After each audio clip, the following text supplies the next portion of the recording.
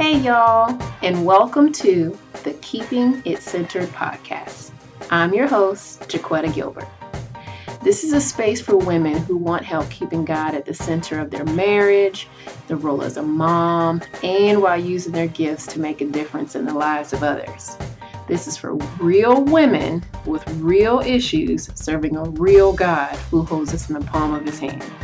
So if you're ready to take off the facade, woman up to your imperfections, and invite our Father in every part of your beautiful mess, girlfriend, you're in the right place.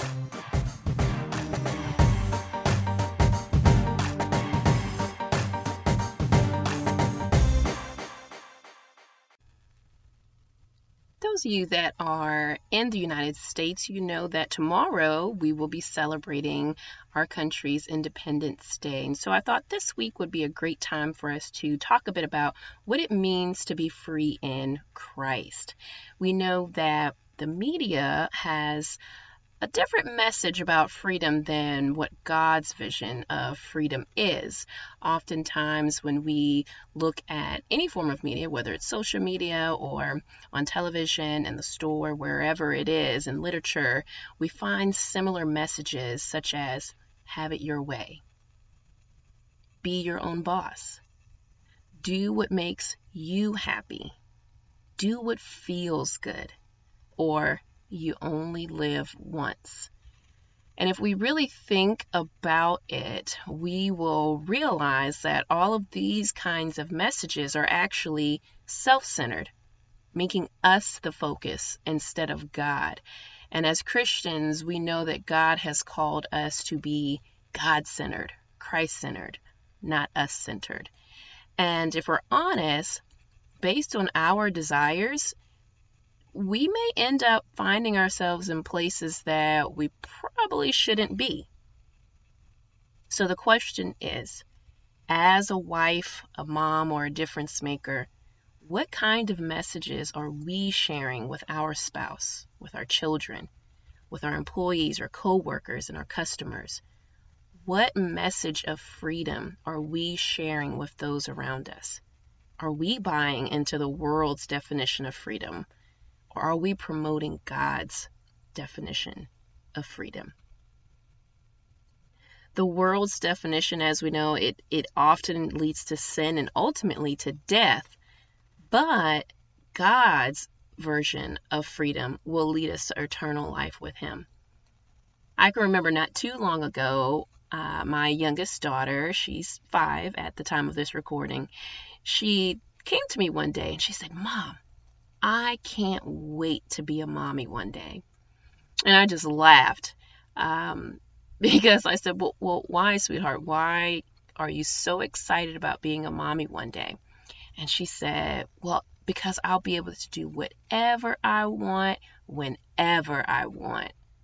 And I had to chuckle because to her, freedom meant being able to do whatever you felt like doing without having to respond to anyone, to ask permission to anyone, being able to come and go as you please. And as a kid, I must admit, I'm sure most of us probably had that view of adulthood or motherhood. We just thought that the people in charge had it great, you know. But I ended up telling her, mommy doesn't do everything that she wants.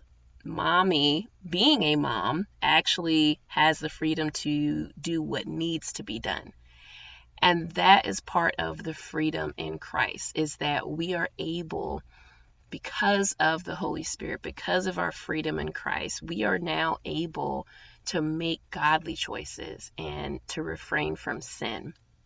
And we see several examples of this in God's word, especially in John 8, verses 34 and 36, where Jesus is talking to the Pharisees at that time. And he pretty much tells them that anybody who practices sin is a slave to sin. But if the Son sets you free, you will be free indeed. And so I love that verse because it just reminds me again that when we are operating outside of the will of God, when, before we give our lives to Christ, we're just going to continue sinning. Even the best of people that have a good heart, when you're not in Christ, you are a slave to sin, and you find yourselves doing those many sinful things over and over again. But Christ came so that we could be set free, and if we are in him, then we are free. And the great thing about this freedom of choice is that, especially when the decision seems to be difficult, we have the Holy Spirit there to guide us into the truth.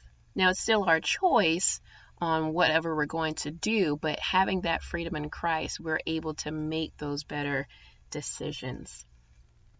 Just as we all have a unique set of fingerprints, I know that we all also have a unique background, a unique set of experiences that have brought us to where we are today. And some of us in our experiences in our past, we may have been told many lies by Satan. I know we all have. And, some of us may have even been told things like, oh, you're not loved, and you're always going to be alone, and all of these different things to attack our self-worth, our self-esteem. And I was one of those people that bought into some of those lies. And God really had to work with me and to let me know that as his child, I now have freedom. The freedom to resist Satan and to call him out on his lies. And I can do that with the Word of God. And so now when Satan tries to feed me those lies about not being loved or alone, I can call out verses like Isaiah 41:10, where God's word says, so do not fear, for I am with you. Do not be dismayed, for I am your God. I will strengthen you and help you. I will uphold you with my righteous hand. And I can do that with authority, with confidence and assurance now, because I have that freedom in Christ. And I learned to do this just because of Christ's modeling for us in the scriptures. In Matthew 4, verses 1 through 11, we can see where Jesus was in the wilderness for 40 days, where he was fasting and he didn't have food or water. And Satan tried to tempt him to pretty much worship him.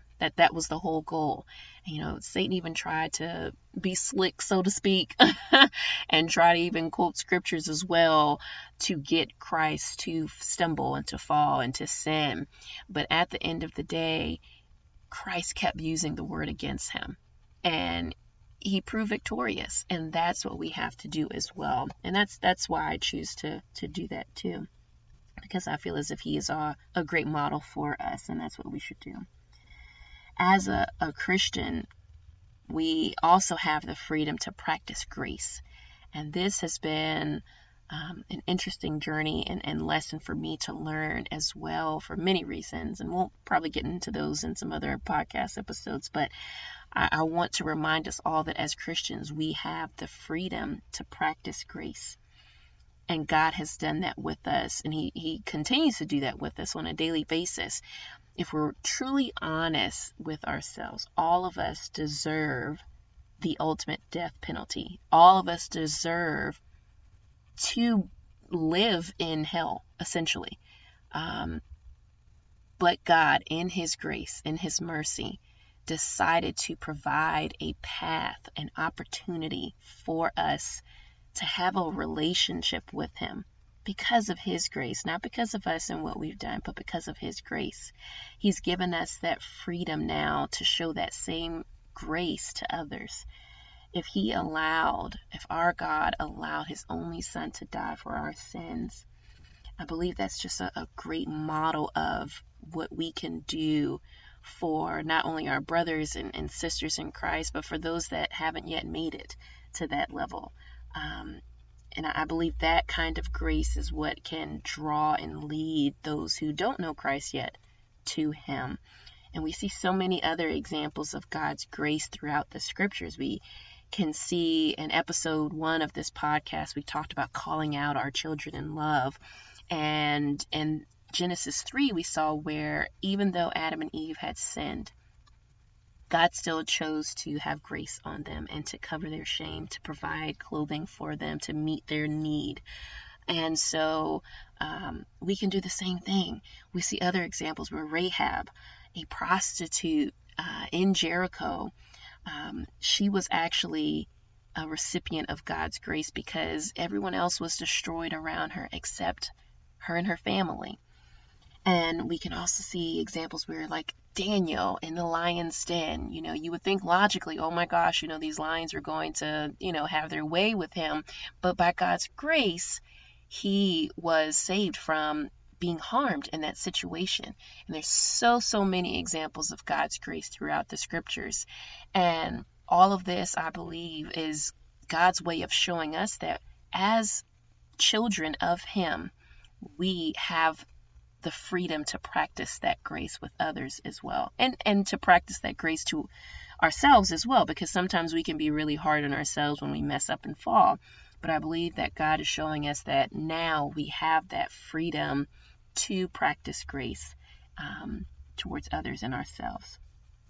And lastly, there's so many freedoms that we have in Christ, but the last freedom I wanted to talk about was our freedom from condemnation. Because we are children of God now, those of us who have professed Christ to be the Son of God, we have freedom from condemnation. It's so easy to beat ourselves up about things that we've done.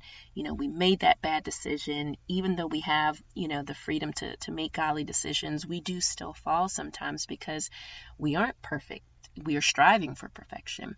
And so we just need to be reminded, though, that we can come to God with a heart of repentance and to ask him to help us to not do those things again. But now that we are Christians, we're no longer under the law, we're under grace, and we now have freedom from condemnation. And so that brings us to some questions that we need to ask ourselves. Knowing that we are now children of God, we're children of the Most High, how will we choose to live in freedom? Will we embrace the freedoms that God has given us? How will we teach our children to live in the freedom that God has given us? How will we build our marriage and maybe even a business that we have that reflects the freedom that we have in Christ? And those are some pretty deep questions, and I challenge you to be intentional about it this week. Journal your answers if you're a journaler like myself. You can even discuss it maybe with your spouse, or if you've got some teens, you might want to explore these questions with them as well. But be intentional and really answer those questions. Let's pray. God, we just thank you for allowing Christ to pay the ultimate price for our freedom. We thank you, Lord God, for showing us that there is a difference between the world's concept of freedom and your concept of freedom. And if we're honest, because we are human, because we are made of dust, sometimes it is tempting to want that worldly freedom. Sometimes we may want to have things our way and to have all of our desires. But God, we pray that you will remind us, Lord God, that happiness that we ultimately seek can only be found in you, Lord God, and in the freedom that you so freely give to us. Help us to walk in that freedom every day and to lead others to do the same. In Jesus' name, amen. Thank you so much for listening to this week's podcast. I pray it's been a blessing to you. And I ask that you would share it with a friend. You never know who may need it. And so I encourage you to share this episode with a friend. I also encourage you to subscribe if you haven't already done so, and to leave a review that helps to spread the reach so that others can hear about the podcast and be encouraged by our discussions. So feel free to subscribe on Apple Podcasts, and you can also listen on Google Podcasts, Spotify, or Pocket Casts. If you'd like to connect Every other week, we do have a bi-weekly newsletter called The Centered Notes, and it's just a moment where we're able to dive deep into a devotion about God and to learn how we can develop God-centered lives as wives, moms, and difference makers. And last but not least, we'd love for you to follow us on Instagram at Keeping It Centered. You can find episodes every week on the site at keepingitcentered.com.